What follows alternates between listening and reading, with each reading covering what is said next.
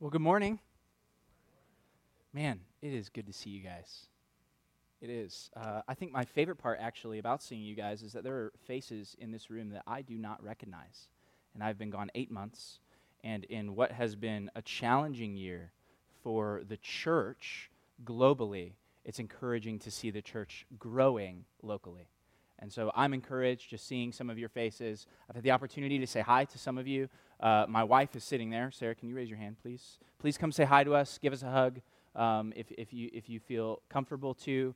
We have been double vaxxed, so we are okay with hugs. If you are not, we totally understand and love you, and we'll give you a high five, air five, whatever. But please come say hi. We would love to see you, chat with you, hear how the Lord has been working here, and give you a little bit more details on how the Lord has been working in our lives. Like Mike said, for those of you who haven't had the opportunity to meet before, my name is John Watts. I had the opportunity to be a member here for quite some time. This was really like the first church that I started coming to after my conversion in 2012. And I had the opportunity to pastor here and serve as student pastor for a few years. And you guys have sent our family out to prepare for future ministry in the Charlottesville, Virginia area at an Acts 29 church called Portico. While I've been there, I've been working on a master's degree, getting that finished up, and things have been going well for our family as we've transitioned. Obviously, with COVID, it's been difficult. The first few months were exceptionally painful, and yet the Lord has been good to us and has blessed us through the people at that church in various ways. This morning, we're going to be in Luke 17. We're going to continue the series that you guys have been doing, walking through the Gospel of Luke. And so if you have a Bible, you're welcome to turn to Luke 17. We're going to be in the first 10 verses of Luke 17. And as you're turning there, I just want to kind of give you a little insight into what our family is thinking to, praying through right now, so you can pray with us. A pastoral residency is an opportunity for us to serve alongside a pastoral team, primarily from a posture of learning and not leading. And yet at the same time, we get the opportunity to do a lot of leadership things, teaching, preaching, encouraging, equipping church members, things like that. But we know that this residency for our family it's temporary, right? It was originally designed to be a 2-year residency. They extended it an extra year for me because we just need an extra year of help, right? We need that super senior extra year by God's grace to help us figure out what we're going to do. And yet at the same time, right now, we're realizing that that extra year is almost over. We've been there for 8 months, and we're trying to figure out what in the world we're going to do when this residency is done in Virginia. And so if you would please join us in prayer just as it comes to mind, maybe even right now as I'm talking, just say a little prayer for our family. Ask the Lord to give us clarity. Ask the Lord to give us understanding. Ask the Lord to give us conviction on where he wants us to go and serve as a family in ministry long term. There is legitimately no place that is off the table for our family as long as it is in the will of our Lord Jesus. And so please pray with us as we try to figure all of that out together as a family over the coming months. Anyway, Luke 17. So the fun part about jumping in the middle of a series like this is I have absolutely no idea where our pastors here have kind of taken us as you guys have gone through the Gospel of Luke. But just looking through kind of the Gospel so far and where we're at, we're kind of on this road trip, right? Jesus in Luke 9, Luke goes out of his way to make a point to say that Jesus and the disciples are on their way to Jerusalem. And we know, because we have the whole Bible, and this happened thousands of years ago, we know that Jesus is going to Jerusalem to die. And so Luke is really intentional to give us this insight into some of the things that Jesus did in his final months of ministry. And Luke gives us kind of a magnifying glass into this small period of Jesus' life, and yet this massively significant moment for the church as we see the things that Jesus is intentionally doing with his disciples as he is going to Jerusalem to die. And so you guys have been kind of in this section that really started back in Luke 11, Luke 12, where Jesus has really been kind of getting at the Pharisees and the religious teachers a little bit, right?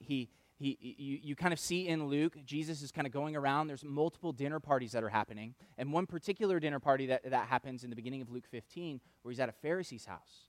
And they're getting mad at him because he's spending a lot of time with sinners and tax collectors and prostitutes and poor people and blind, lame people. And he's healing people on the Sabbath. And he's kind of breaking up all of the Pharisees' paradigms or categories for how they see the Bible and how they apply those teachings to their everyday way of life as teachers of the law and leaders of the Jewish people.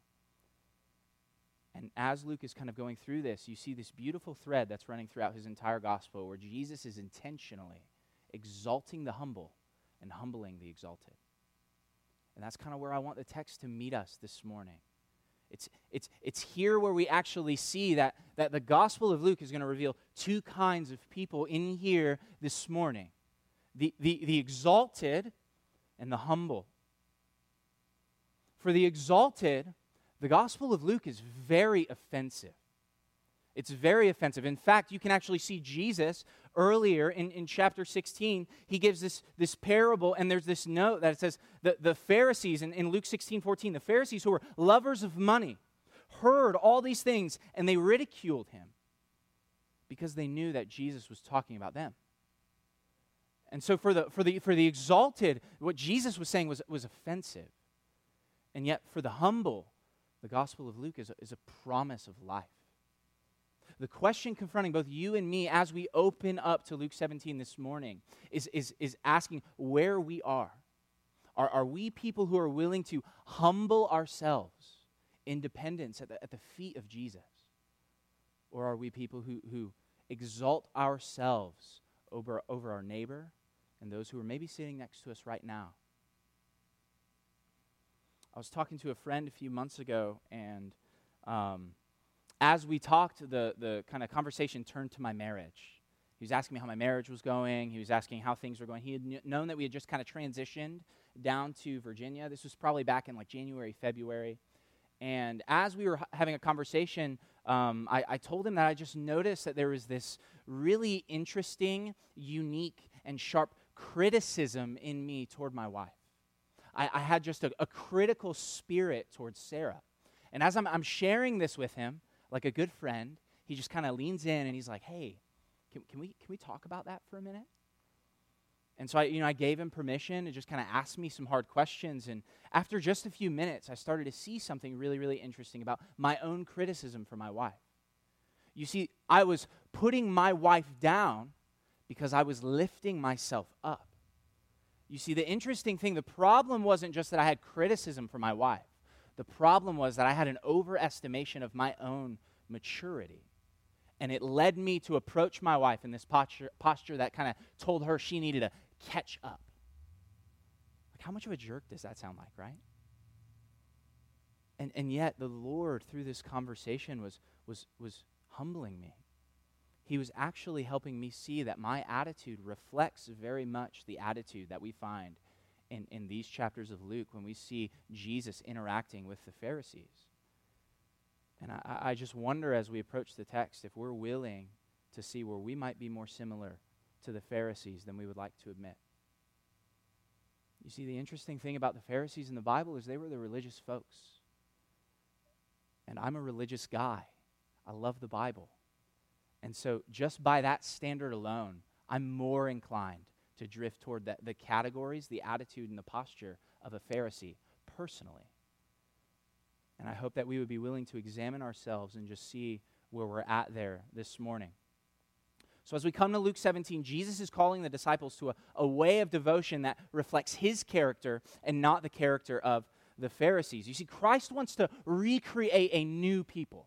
He called 12 disciples to begin following him. Why? Because in the Old Testament, there are 12 tribes of Israel. And so what the Bible is showing us is that Jesus' work, Jesus' call, Jesus' discipleship is forming and shaping a new kind of people, a people who have not existed before on this earth.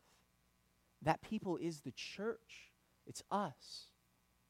A new kind of humanity that is humbly dependent on his Spirit and willing to carry out the kingdom of God into the rest of the world, to the nations, like we just heard the LeBlanc family and their team is doing. And you guys have gotten behind that as a church because you have conviction that we need to get the gospel to the nations. And so Jesus has made us new people who live as faithful servants. If you're a note taker, that's what we're talking about today. That Christ has made us new people, and then as new people, we live as faithful servants. This is what it means to be a successful Christ follower. And so beginning in verse 1, I just want to read these 10 verses, and then we're just going to dig through this a little bit over the next few minutes.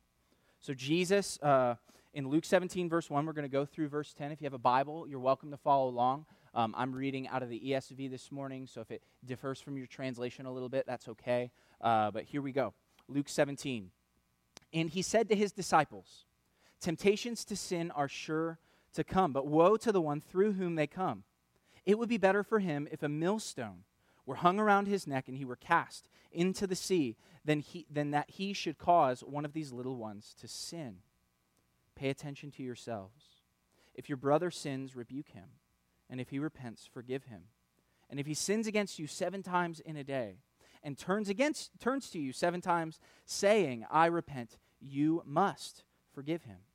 The apostles said to the Lord, "Increase our faith." And the Lord said, "If you had faith like a grain of mustard seed, you could say to this mulberry tree, 'Be uprooted and planted in the sea,' and it would obey you. Will any one of you who has a servant plowing or keeping sheep say to him when he has come in from the field, 'Come at once and recline at the table'?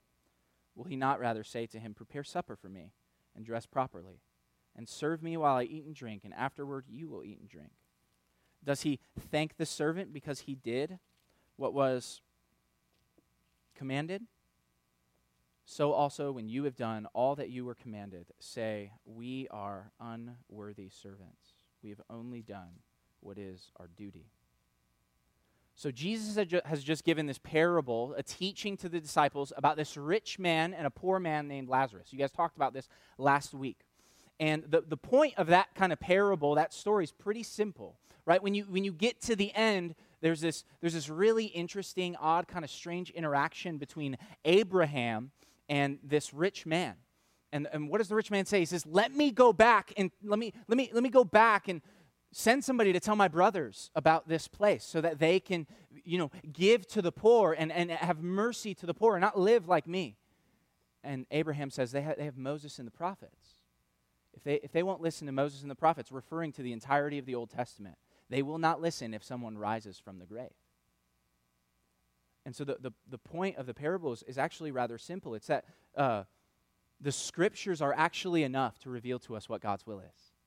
The Scriptures are sufficient for us to know what God wants us to do. The question isn't whether or not the Scriptures give us clarity on how to follow Jesus, how to be faithful to the Lord, to know what God wants for us as His people. It's more of a question of whether or not we have the eyes to see or the desire to respond to God's revelation in the Scriptures with obedience. And so Jesus kind of transitions out of that parable into this passage, immediately saying to the disciples, "Temptations to sin are sure to come, but woe to the one through whom they come." And so what we see here is the new people that Jesus is creating, that Jesus is making, that God is forming, that they're watchful of temptation.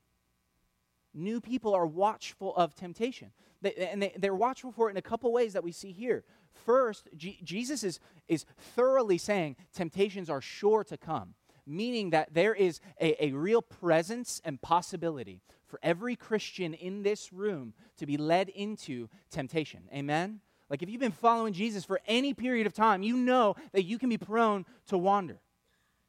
And so we see here that even Jesus is saying temptations to sin are sure to come. Now the big idea, the big point of what he's driving home in this verse is more of a warning to the disciples to not be temptations to others. But we cannot miss the need for us as new people in Christ to recognize sin's presence in us. The Christian must be constantly aware of the presence and possibility of sin in their lives. You see, one of the beautiful things about the gospel is Christ has freed us from the power and the penalty of sin. But we still need to deal as creatures in a fallen world, we still need to deal with the presence of sin. Since power has been defeated, right? Sin's reign is no more. But sin's presence is still among us today. The penalty of sin is no more, right? We're declared not guilty before the throne of grace, right? We've been justified by faith. We're no longer guilty before our God, and yet at the same time, there's this presence of sin in you and in me that we have to deal with. The accuser cannot accuse us anymore because Christ has freed us from sin, and yet sin is still creeping and crouching at the door, waiting for someone to devour. And so do you create moments in your life to reflect on sin's presence in your life?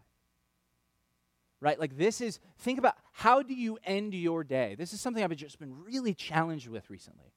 Right? Because oftentimes I'll end my day with some sort of diet of entertainment, right? An episode of something, maybe 2 episodes of something. And then I'll be so tired, kind of falling asleep watching it, that I just kind of stumble and fumble my way into bed, go to sleep, and wake up the next day. And yet, isn't the end of day such a great time to kind of reflect on what's happened, think about the day, and reflect on how sin's presence has impacted me? Maybe a time of confession, time of repentance, a conversation with my wife to say, hey, honey, I messed up here. Will you forgive me? An opportunity to kind of reconcile with one another and with the Lord before the day's end. Not because the Lord will hold it against us while we sleep, but because it's just a great time that God has providentially given us at the end of the day to just reflect on what's happened. And if you're anything like me, I have short-term memory loss, right? I don't really think about what I've done wrong yesterday, and I've kind of forgotten it. And yet the freshness of yesterday might have given me insight into maybe some things that I needed to see as I maybe wasn't paying attention to the Spirit's work in certain areas of my life. So we recognize sin's presence in us, but we also resist being a temptation to others. Right? Observing the call for new people to recognize sin within him is important, but look at the thrusts of Jesus' words in verse 2. He says, but woe to the one through whom they come, ending verse 1, and then says, basically in verse 2, that it would be better for somebody to die of a mafia-like drowning than for them to lead one of these little ones into sin. Like, that's a harsh word. Think about that. It would be better for somebody to have a stone tied around their neck and they've thrown into the sea than for them to cause one of these little ones to stumble. Like, do we hear the warning of Jesus' words? Are we careful with how we conduct ourselves around others in the body of Christ? You see, one of the interesting things, as I've read this passage over and over throughout the years, I've always thought that little referred to children, right? Because it kind of hits the ears as children. But one of the interesting things is the use of this word in this context actually carries a more significant meaning than simply children. I think it includes children, but it goes much beyond children that actually help us tie into the theme of what Luke is doing as he is showing us who Jesus is around. You see, because Jesus, when he says the little ones, he's referring to the insignificant ones. It's a Greek word that's often used and translated as insignificant. And how can we know that? Context shows us this, because if you look back just a few pages in Luke's gospel, you see a couple interesting things. You see poor beggars like Lazarus, like the one Lazarus ignored. You see prodigal children who have turned to follow their own pleasures, returning to a father who is eager to receive them. You see lost ones who the good shepherd is seeking out. You see poor, crippled, blind, and lame who the master is inviting to the banquet. And you see ones who sit in the low seat at the banquet being told to move to the higher seat. You see, what Jesus is actually helping us see is that it's the kind of people that you and I are prone to be repulsed by or resistant toward that Christ calls us to pay attention to.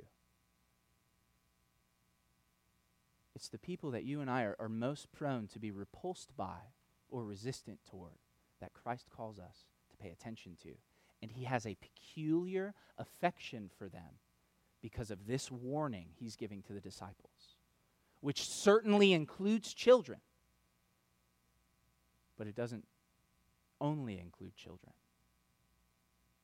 This is a call for us to guard the lives of other people by examining ourselves, looking at ourselves, and seeing if there's any way that we are leading others astray. This is actually why what you say on social media matters. This is why how you conduct yourself in the public square actually matters. It's not so that you can be individually holy before the eyes of men.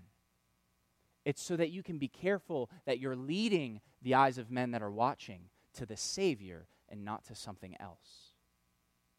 Especially those who society deems insignificant. Listen to Paul's words in 1 Corinthians chapter 1. For consider your calling. He's referring to how you were called to Christ, how you came to faith in him. Consider your calling, brothers. Not many of you were wise according to worldly standards. Not many of you were powerful. Not many of you were of noble birth. So what Paul's doing, he's saying, like, you guys weren't really important when you were called to faith. You weren't wise or smart. But God chose what is foolish in the world to shame the wise. God chose what is weak in the world to shame the strong. God chose what is low and despised in the world, even things that are not, to bring to nothing things that are, so that no human being might boast in the presence of God. You hear that? Humbling the exalted, exalting the humble. Consider your calling, church. Were you so important in this world that you demanded the attention of God Almighty, the creator of the universe, to save you? Were you so wise that it demanded that God save you? Like, God was so impressed with your intelligence and your abilities that he just had to have you on his team. Like no. All of us were little ones prior to coming to faith. All of us, apart from the saving grace of Jesus, are lowly and in need of a Savior. Apart from the gospel of grace, we would be the very people that we are most repulsed by. And so because of the grace of the gospel, we are compelled to move near those who are low and see them lifted up. And so how can you leverage your relationships to remind you where God has called you from? Like, how can you remind yourself of the depths of sin that you are in, that Christ lifted you out of, so that you might show mercy to those who are in those spaces and in those places today, so that you might see them lifted out by Christ's mercy?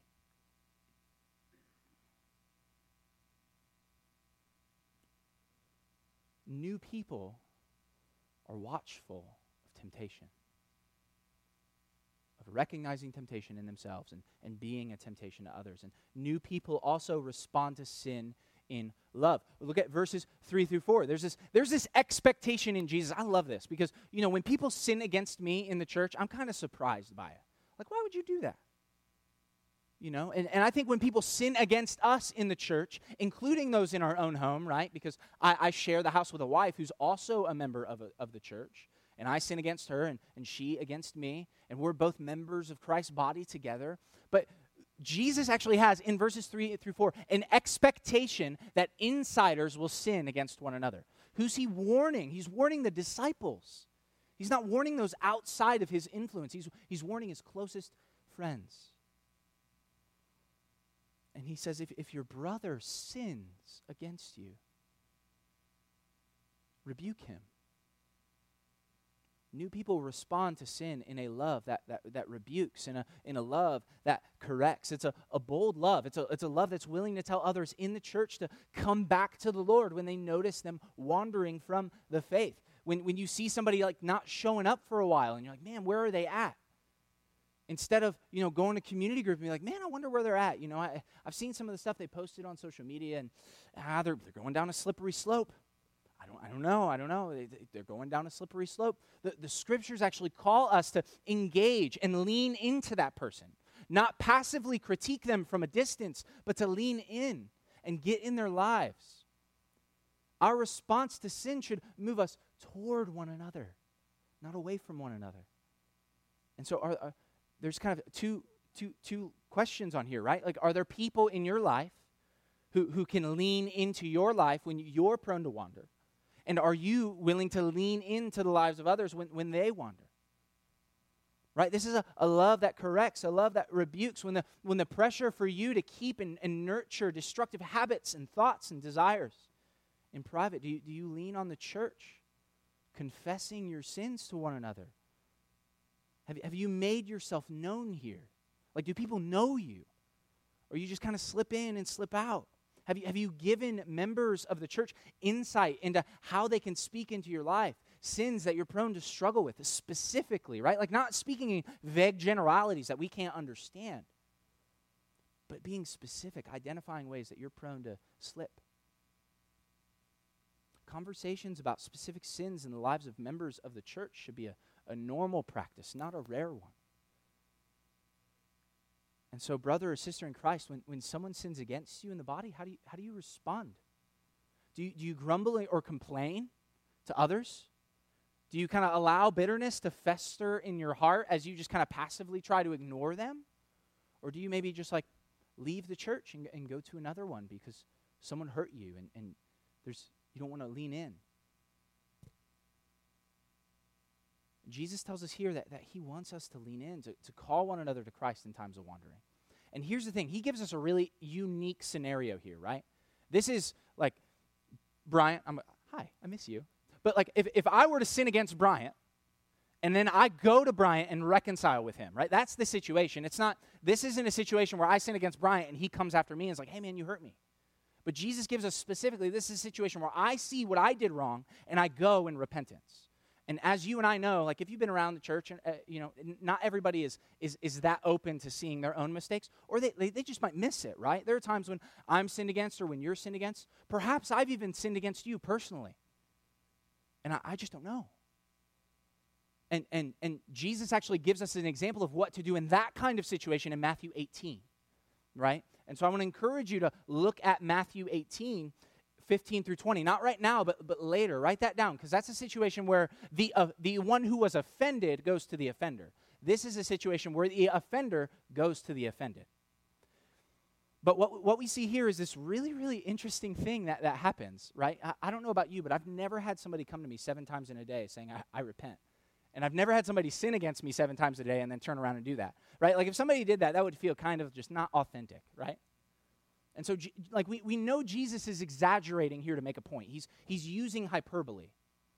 And what's the point? What's he trying to get at? Jesus wants our zeal to forgive to meet our zeal to correct. Think about that for a moment. Like how often are you more zealous to correct somebody in sin than you are to forgive them? Or maybe in your passive moments, like me, you're more prone to forgive someone than to correct them. And you're more zealous to forgive them, like, it's fine, like the Lord will figure it out. I have faith. But you're not leaning into that person relationally to see them restored in the gospel. Does our zeal to correct and our zeal to forgive, are they equal? Or is there some sort of kind of disproportionate desire to correct than to forgive, right? Like we've all met that person who just wants to point fingers and not be merciful. But we also know the person who just wants to be merciful and not have any of those difficult spaces or difficult conversations in those difficult spaces. And so what we see here is that there's not just a love that rebukes, it's a love that forgives, right? This is a situation where a Christ-following disciple is sinned against by another brother, somebody in the church. The offense comes from within. The offending disciple is repentant. There's sin has been called out. They see it. They desire to reconcile. They go to the person, right? Like I go to Bryant and I say, hey, please forgive me. This is something I did. I did this. I wronged you. I slandered you when you weren't in the room. Will you please forgive me? And the disciple who was sinned against is commanded to forgive a brother or sister. Where repentance is expressed in the family of faith, forgiveness is commanded. Think about that. Have you ever considered that forgiveness toward a repentant brother or sister in the faith is not optional for us? It's commanded.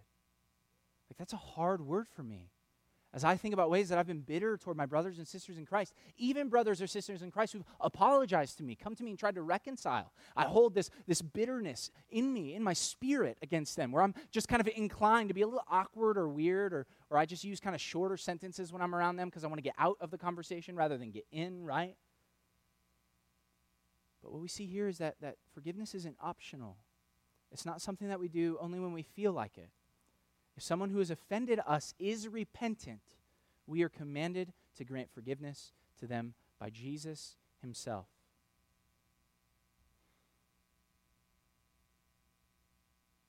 Is there someone you've sinned against in this church? Go to them. Is there someone you've talked about behind their back? Go to them. Confess this. Be zealous to reconcile with one another. Is there someone you've been filled with rage against because of something they posted online? Go to them. Or maybe there's something that you've posted and somebody's come in and expressed their hurt to you and you've dismissed it.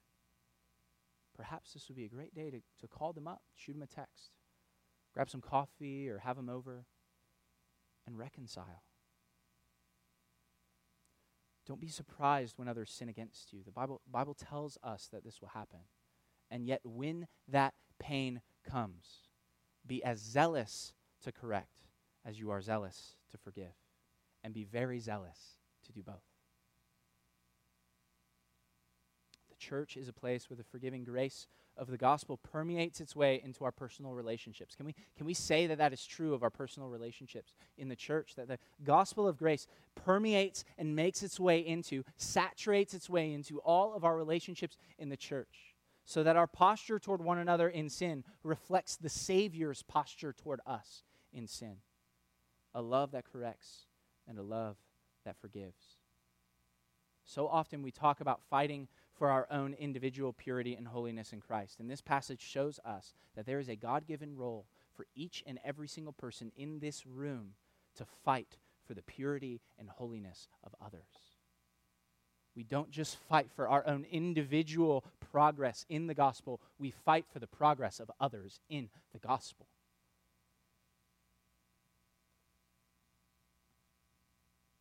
Some of the most painful experiences that I've had in my entire life have been through relational difficulty in the church. Right? Brothers and sisters who have wronged me or I have wronged, and it creates pain and sorrow and difficulty. And in those moments, I've noticed that my own willingness to forgive has exceeded my willingness to correct. Or more often, my willingness to correct has exceeded my willingness to forgive. And so if there is anyone in here where I've had that with, please make that known to me so I can reconcile. And if there's anyone in here that you've done that with, go to them so that you can reconcile. The next few verses, we see this interesting interaction, right? Like, what we've just talked about is really difficult, amen? Like, can we just agree that that's not easy? To reconcile and walk in hard relational spaces and confess sin and call out sin in a way that reflects Jesus? Can I just get an amen that that's difficult? Yeah, absolutely it's difficult. And so the disciples hear these words of Jesus, and what do they say? The apostles said to the Lord, "Increase our faith." Like they heard these words like, we can't do that on our own. Like, I don't have the power to be that kind to others. I don't have the power to be that loving to others. Increase our faith, Lord. And Jesus responds with this amazing, amazing truth. That it's not the amount of our faith that matters. That we actually don't grow in obedience as we just kind of muster up a stronger faith, a bigger faith. But Jesus actually tells us a very small and a very weak faith has the power to do miraculous and surprising things. The emphasis that Jesus is helping us see in verses 5 and 6 is that as new people, we walk by faith. But that faith is not measured by its strength. It's measured by its object. It's measured by its object.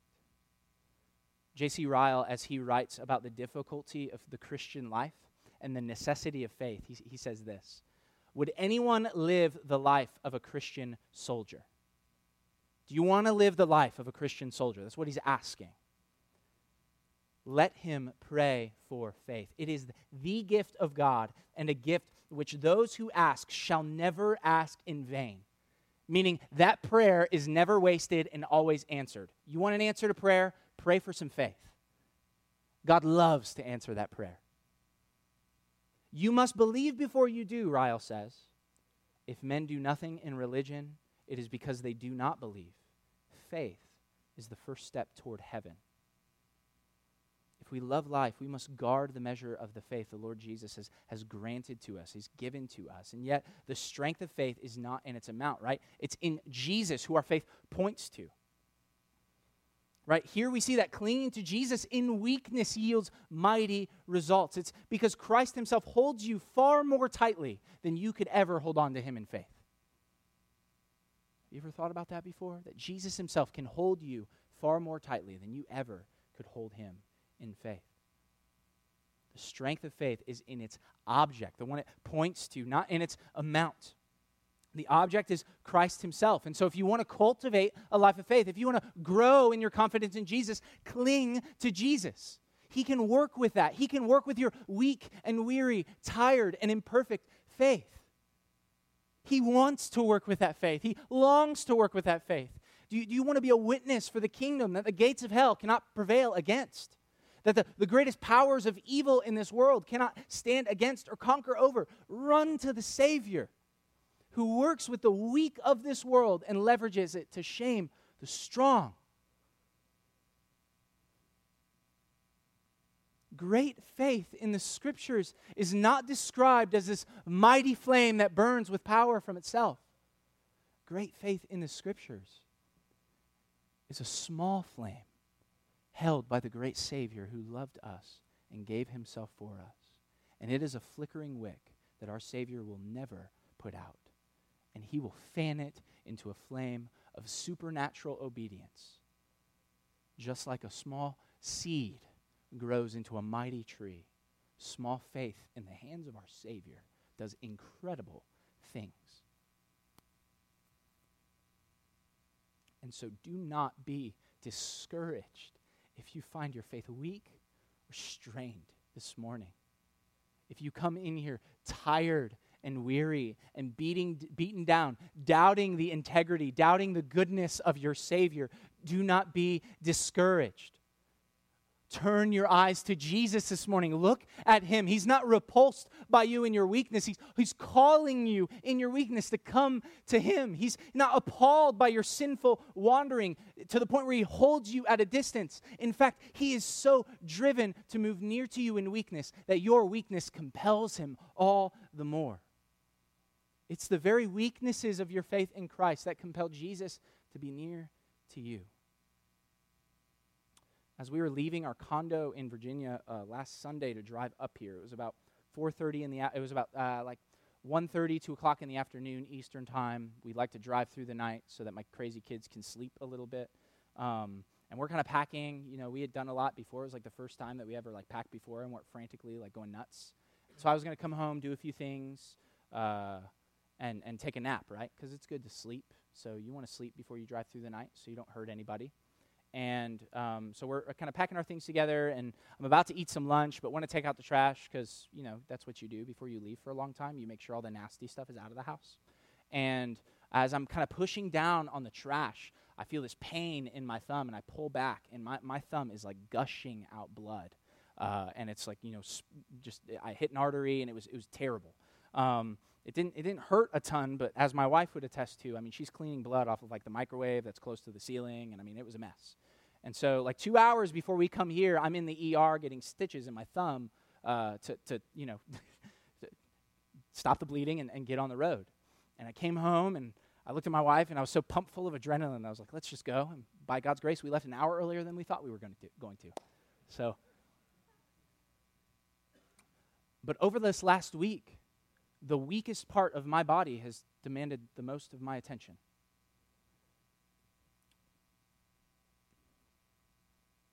I've nursed it. I've wrapped it. I've like slept weird so I didn't like roll over on it, right? I didn't cut off my thumb because it was weak and say, you're useless. I don't need you anymore. No, the weakness of my body part, this part of my body actually drove me and compelled me to give it more attention, more care, more love, more nurturing, not less. In the same way, the love of Christ is drawn toward us in weakness, not away from us. He doesn't cut us off and say, I'm done with you. You failed again. No, he nurtures us. He comes near to us. He builds us up. This is because Christ's love is not like our love. Amen? Like, praise God for that. While we might be prone to reject the weak, Christ moves near to them. While we are repulsed by sinners, Christ dies for them. While we seek to hide in weakness and shame, Christ seeks us out in love. His love is not like ours. Dane Ortland, in his book, reflecting on this idea in Gentle and Lowly, which is a phenomenal book, I'd encourage you to pick it up. He writes this: Jesus does not love like us. We love until we are betrayed. Jesus continued to the cross despite betrayal. We love until we are forsaken. Jesus loved through forsakenness. We love up to a limit. Jesus loves to the end. He loves to the end, church.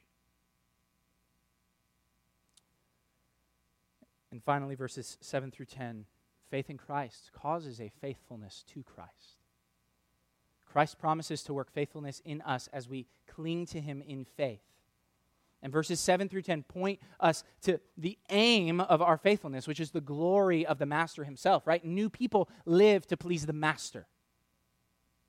And so we see this interesting parable where there's a slave who's working in a field, probably as a shepherd or a farmhand, which would have been way more difficult in a world of less tractors and motorized equipment. You're doing everything by hand, right? This slave would have been exhausted. He comes in, and the master says, hey, you can get some rest. No, he doesn't. He says, prepare my dinner. The slave prepares his dinner, and the master says, let me eat first. You get dressed, and then you can come eat after I'm done. And then Jesus says this really, really interesting thing at the end. He says, does the master thank the servant because he did what was commanded? He says, so you also, when you've done all that you were commanded, say, we are unworthy servants. We have only done what was our duty. What's the point? Jesus isn't saying it's illegal or wrong to thank other Christians for good stuff. That's not what he's saying. What's actually happening in this passage is that Jesus is showing, through telling this account, that the master owes absolutely nothing to the slave for their obedience. He's not in special debt to the slave for this kind of service. Maybe the slave went above and beyond his job description. It doesn't mean that the master is indebted to that slave. Does that make sense? Right? The master's not indebted to the slave. He doesn't owe the slave anything. In the same way, God doesn't owe you anything for your obedience. He doesn't owe me anything for my obedience. Right? We were created to follow Jesus. Genesis 1:26 tells us we were made in the image of God. We were made to rule and reign like God-given representatives in this world. We were meant to reflect the glory of our Creator in everything we do. So when we nail it in reflecting the glory of our Creator in everything we do, He owes us nothing. And here's the beauty of the gospel.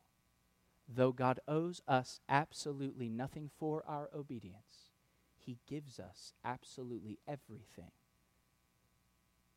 Everything. I know I'm a little over time, but I just want to give you a picture for the rich inheritance that awaits those of us who are in Christ. A beautiful picture of the wealth of God's generosity to those He doesn't owe a thing to. Because that is the gospel, right? God has given to us what we do not deserve or earn. Amen? And listen to the rich inheritance awaiting God's people that we get a taste of now and will receive in full when Christ returns. It shall come to pass in the latter days that the mountain of the house of the Lord shall be established as the highest of the mountains, and shall be lifted up above the hills, and all the nations shall flow to it. And many people shall come and say, let us go to the mountain of the Lord, to the house of God, that He may teach us His ways, and that we might walk in His paths. For out of Zion shall go forth the law, and the word of the Lord from Jerusalem. And He shall judge between the nations, and shall decide disputes for many people. And they shall beat their swords into plowshares, and their spears into pruning hooks. Nation shall not lift up sword against nation, neither shall they learn war anymore. O house of Jacob, come, let us walk in the light of the Lord. You see that call to obedience after this rich display of what God has for His people? That's Isaiah 2:2-5.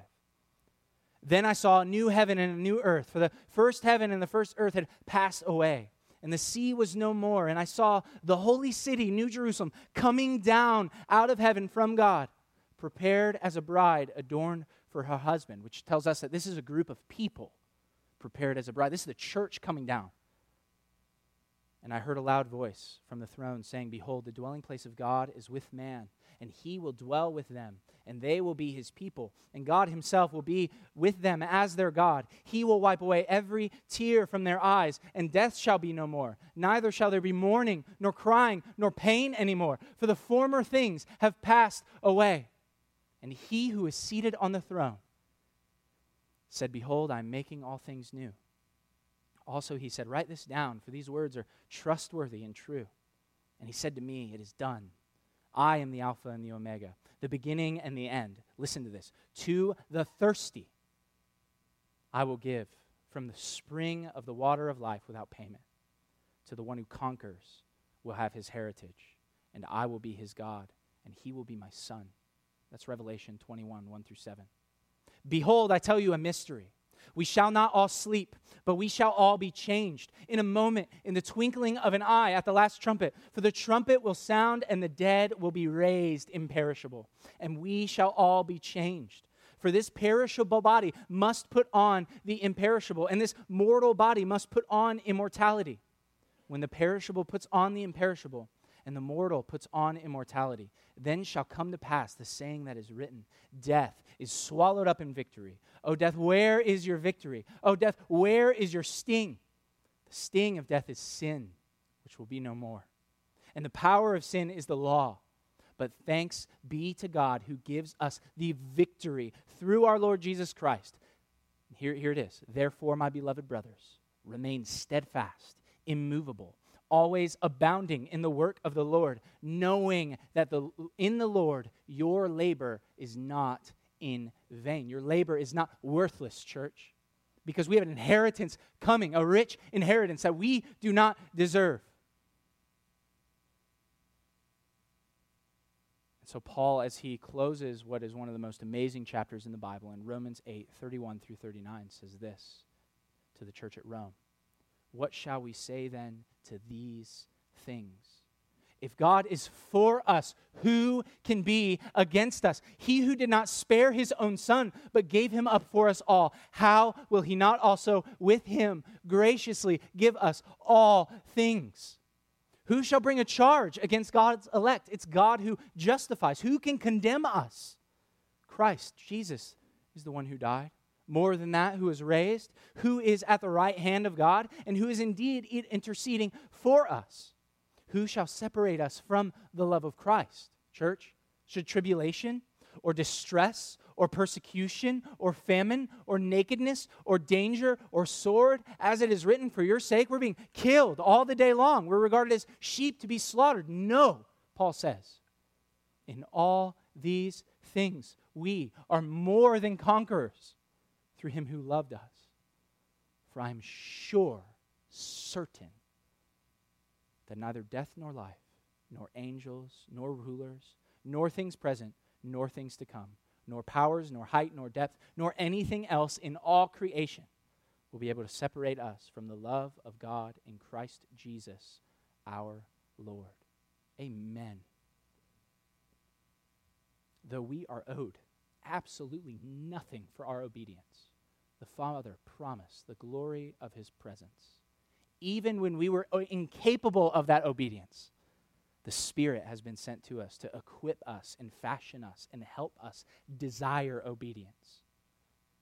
Though we deserve to sit under the wrath of a pure and holy God, he decided to send his Son so that that wrath might be taken up in him and we might have new life in his resurrection as we too are raised to life with Christ. Not only are we motivated to please the Master because it's our job, it's the bare minimum of what Christ calls us to, which should be sufficient to stir us to obedience. But we are so richly blessed beyond our imaginations. Taste and see his goodness, church. Feast on the goodness of his promises for you, church, and walk step by step in obedience and unity to what he has called you to. Don't be ashamed to walk as new people, as different people, as people who do not act or live or look or sound like your neighbors. Do not be ashamed to walk in the new creation he's made you to be. Don't be afraid to be weird a little bit for the gospel. Don't shrink back from the separation that this creates between you and the world. Instead, leverage that separation not to shun those who reject Christ, but instead to love your enemies and offer to them this grace over and over and over again. Remain watchful of temptation. Respond to sin in love. Walk in faith and do it all to please the Master. Live as the new people God has called you to be. Let's pray. Father, I love these people. There is no group of people that I have more affection for, more hope for, more of a desire for. God, I want to see the Spirit do amazing things in this church. I want to see the people of God rise up and take a bold stand for the gospel in a world that is hostile to you. I want to see relationships restored. God, I long to see grievances and pain healed and mended. Discord and disunity made whole and one. Lord Jesus, you prayed for us to be one as you and the Father are one. And so we pray that same unity over this church right now. God, please raise up servants of Christ who will live obediently to you. God, let us walk in the newness of life that you've given to us. And help us to love you fiercely. In Jesus' name, amen.